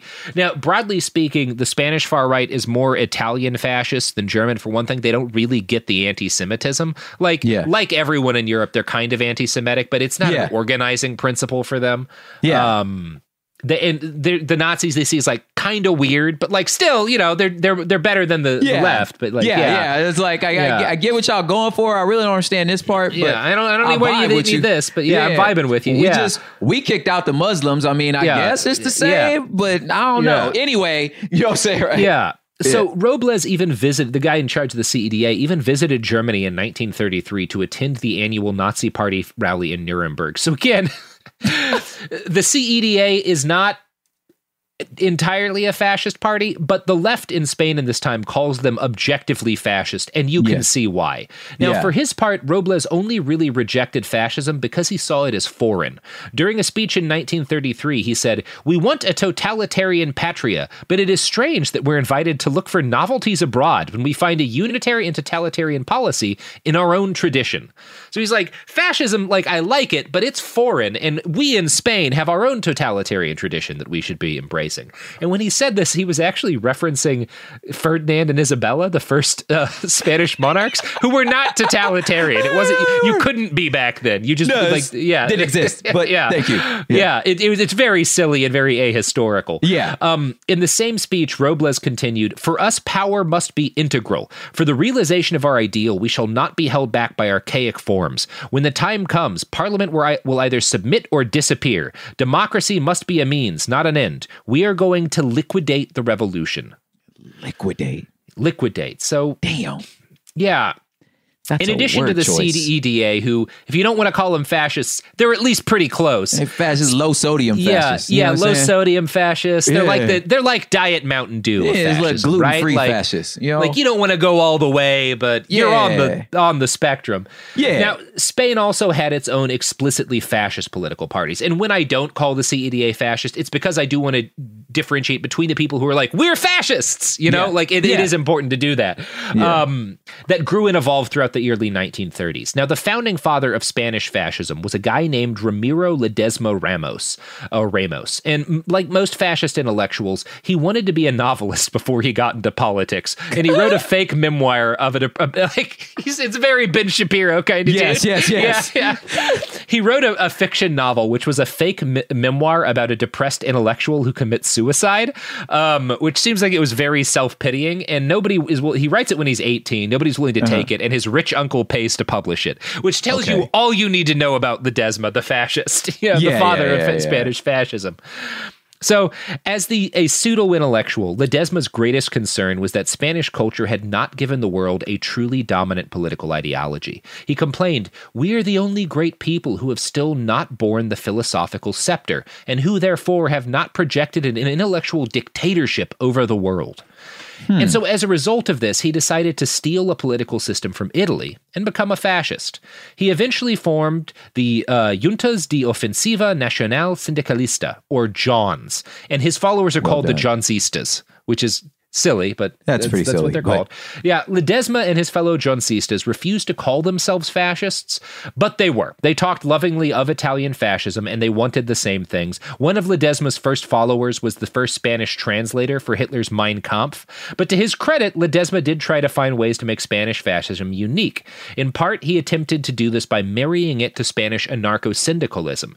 Ledesma adopted syndicalism, the idea of worker councils governing themselves and striking to make their demands met, or adopted aspects of that, and he kind of awkwardly welded it to Spanish revolutionary nationalism. And one of the things that is odd that characterizes Spanish fascists in this period is they really reach out to the anarchists. They're trying to convert anarchists. In part because the anarchists are like the most vital anti-government movement in this period. Yeah. It's a weird... They was reading the tea leaves of being like, I think you don't like the same shit we don't like. Yeah. Maybe I can convince you to be a fascist. Yeah. And it happens for some of them, right? Like that is a story that's very uncomfortable about anarchist history, is that during the period of time when fascism rises, a number of anarchists in different countries, and an uncomfortable number of them, decide, nah, you know what, I'm a fascist, which is not let's great. Just do that. Yeah. And it's important, whatever you believe, to be honest about its history, and that includes the ugly parts. So Ledesma and his fellow Johnsistas refused to call and also we're going to talk in part 2 about the fact that a fuckload of anarchists died fighting fascism in Spain, and were a lot of the very first people who were willing to put their lives on the line to fight global fascism before the United States was willing to fight the Nazis. A fuckload of anarchists died fighting fascism, and I'm not trying to say that and that's much more dominant a part of anarchist history than the ones who went fascist, but a number of them do go fascist, and it's something the fascists directly try to encourage. Yeah, it's like the Black Trump. Yeah, like, exactly. Look, man, they're still us, dog. That's still, I can't lie. That's still that's my uncle, man. Yeah, and it doesn't erase the fact that Biden only won the election because of a fuckload of organized black voters, Yes. Yeah. So, like the left wing of the Nazi Party had done, Ledesma sought to make fascism collectivist, stressing that the individual has died and that the collectivist state is all that matters. This was not an initially successful line of propaganda, and by the end of 1932, there were barely any Johnsistas. Spanish fascism might not have taken off at all if it had not been for a fellow named José Antonio de Rivera, the son of the now dead dictator. So de Rivera's kid becomes really the first prominent Spanish fascist. And one of the things, this guy is such a figure in Spanish history that he's one of the only people from this period of Spanish history who's known by his first names. He's José Antonio. They don't call they call his dad de Rivera. He's José Antonio, which is kind of a mark of how significant this guy was. Yeah. Now, Jose was a weird fascist, and we'll talk more about him in part 2. He is not like he's not nearly, for one thing, he doesn't really like violence in the same way that a lot of fascists do. Wow. And he's weirdly friendly with a lot of socialists, in government, he's and not in a, I don't know. He's a very weird fascist. His background, though, makes complete sense. He's the rich son of a military family whose father took almost absolute power in order to murder foreigners and steal their shit. So it's not weird that he becomes a fascist. Yeah, he's it's just, it's like representation matters. You have to see something to believe that it's possible. So he's my dad took over the country. I mean, I bet I can too. Yeah, and you could see him as kind of what I'm sure one of the Trump kids will try to do, although I would argue he's a better person than any of the Trump kids. Wow. Wow. Not a high bar. Yeah. So he creates his own fascist party based on the idea of bringing in another dictator like his dad, but not sucking at it this time, right? We need a dictator. My dad had the right idea, but he didn't have an ideology. I'm going to bring in an ideology. Yeah. And both José Antonio's party and the Johnsistas receive a shot in the arm on January 30th, 1933, when Hitler takes power in Germany. A magazine, El Fascio, which is a very subtle name. I'm sorry. I peaked. My vocal peaked right there. I saw the whole thing turn to red. El Fascio. God dog it. So Hitler takes power in Germany, and El Fascio gets launched in Spain, and the government shuts that shit down right away and bans publication of future editions. Which is when in doubt, look, you need your brand to be clear. Yeah. You need to be clear. So there's TrumpSingles.com. Trump and we're talking a lot in the United States now about the value of deplatforming fascists, and I'm an advocate for aspects of that, about the value of taking away these people's ability to reach a mass audience. Mm-hmm. They do a much harder core version of that in Spain. You get in, one of the things that's unique about Spain is the police in this period crack down on the fascists more than they do on the left, which is weird.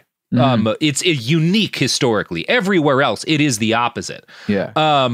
And part of why is because the Republic is very scared of these fascists for good reason.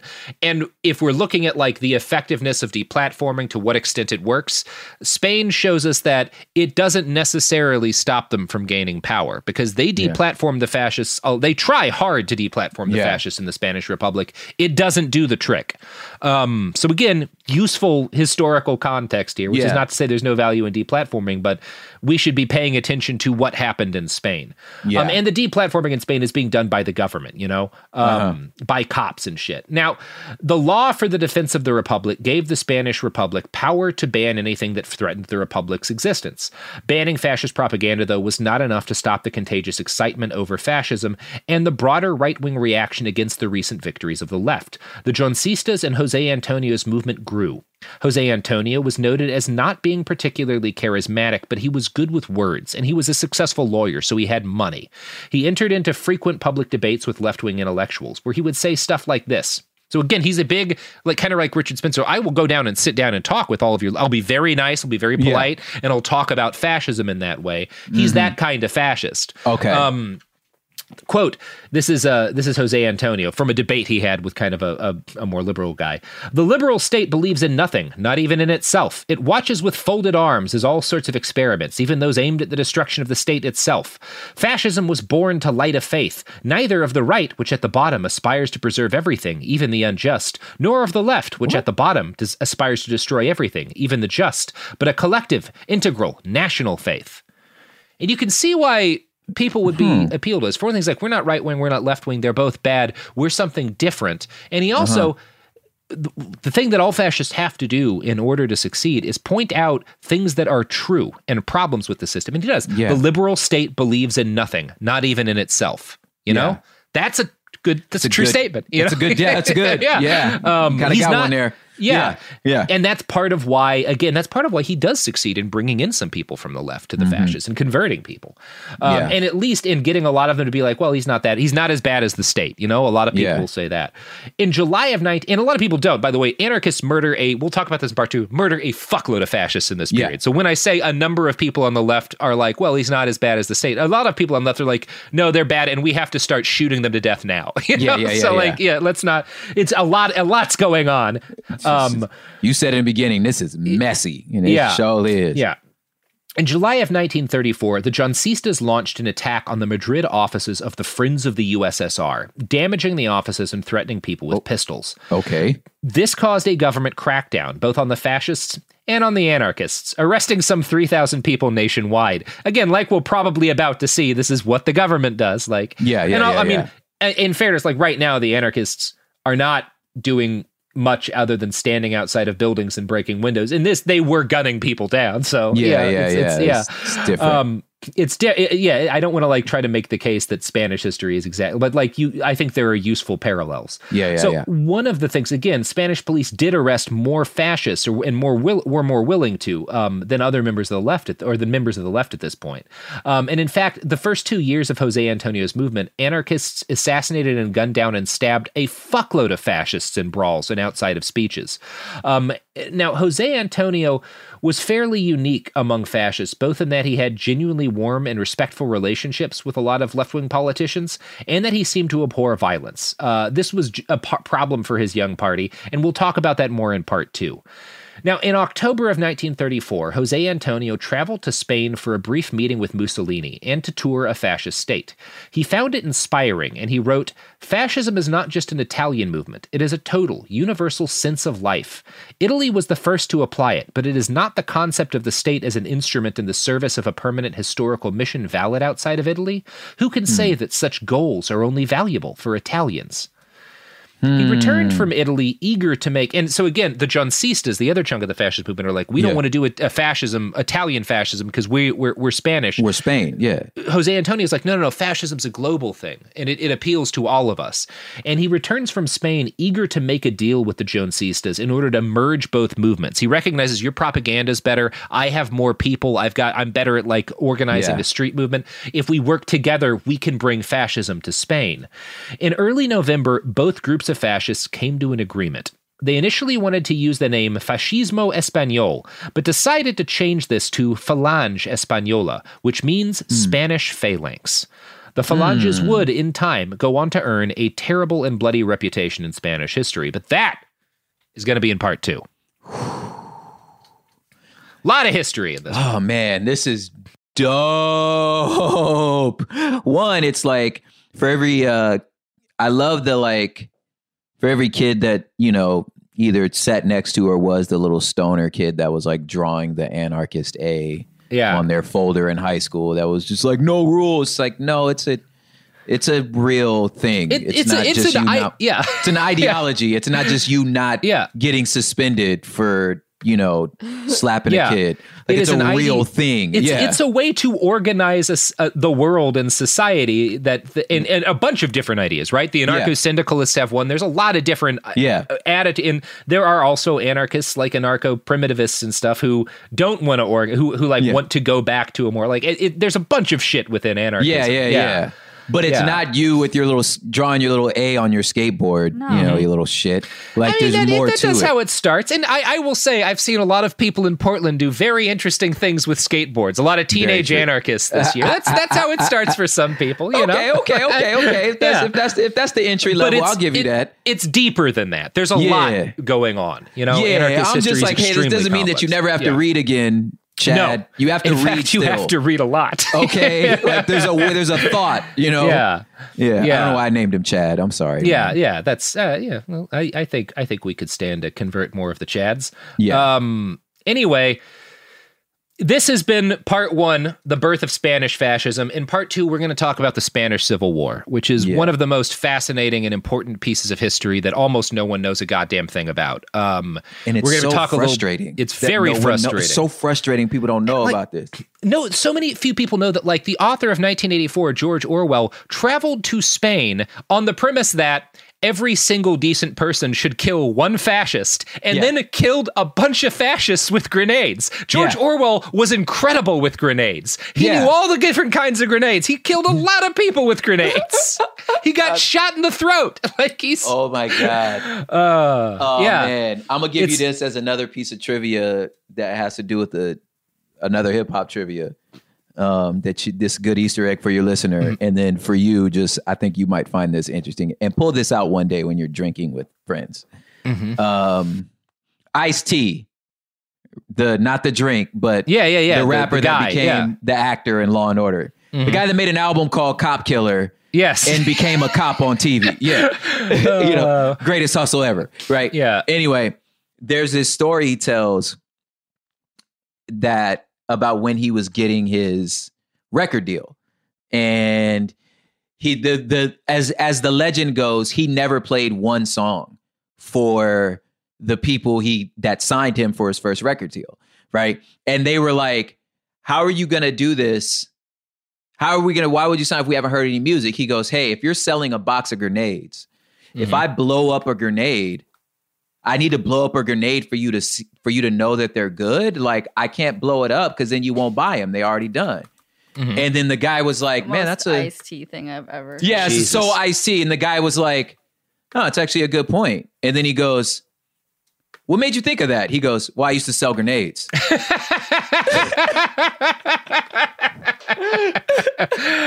Ice-T, and I totally believe that he was running around South Central selling grenades. I believe that. I would never call Ice-T a liar for saying that he sold grenades. No, absolutely not. He comes from you've got your eras of gangster rap where they're just talking, and then you've got your era of gangster rap where it's like, no, you did all of the things you're talking about. This is why you're not in jail. It's because you're rapping. there was a period of time for you where you were like, it was a good day because I didn't have to use my AK.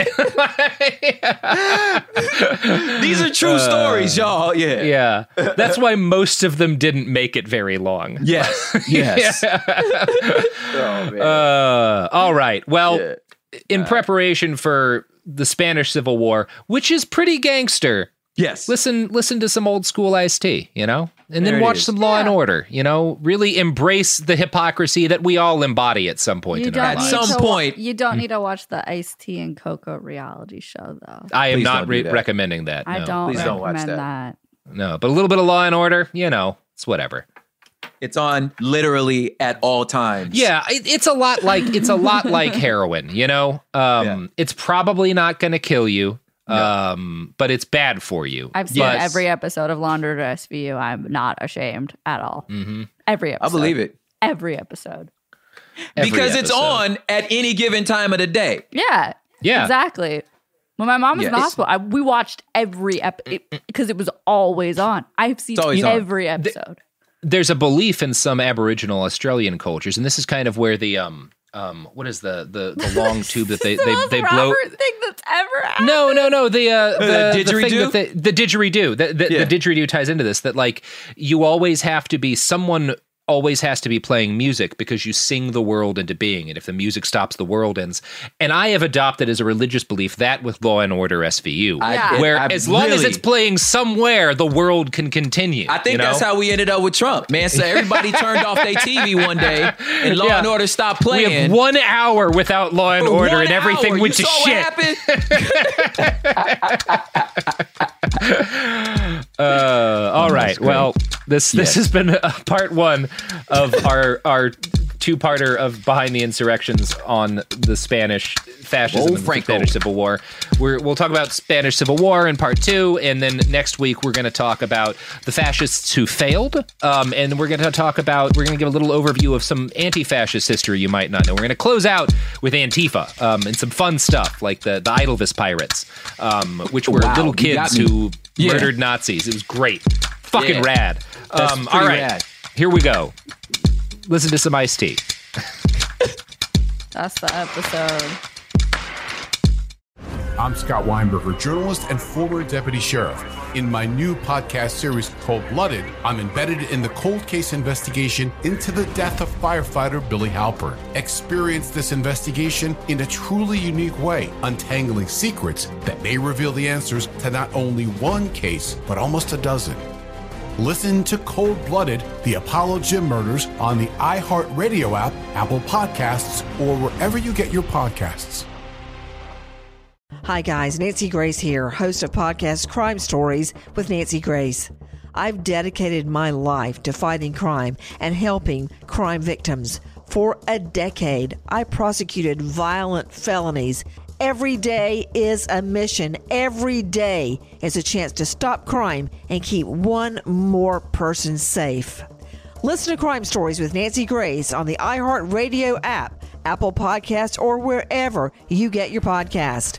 Bring a little optimism into your life with The Bright Side, a new kind of daily podcast from Hello Sunshine, hosted by me, Danielle Robay. And me, Simone Boyce. Every weekday, we're bringing you conversations about culture, the latest trends, inspiration, and so much more. I am so excited about this podcast, The Bright Side. You guys are giving people a chance to shine a light on their lives, shine a light on a little advice that they want to share. Listen to The Bright Side on America's #1 podcast network, iHeart. Open your free iHeart app and search The Bright Side. I am the ferryman. In the shadows of the afterlife, the Ferryman of Souls guides America's most influential spirits to their eternal rest. Where are you taking me? Are you death? This road is not on any map. How much for a ticket?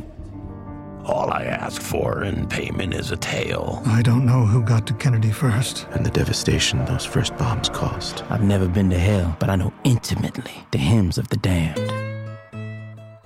Binge this season of The Passage now. Listen on the iHeartRadio app, Apple Podcasts, or wherever you listen to podcasts.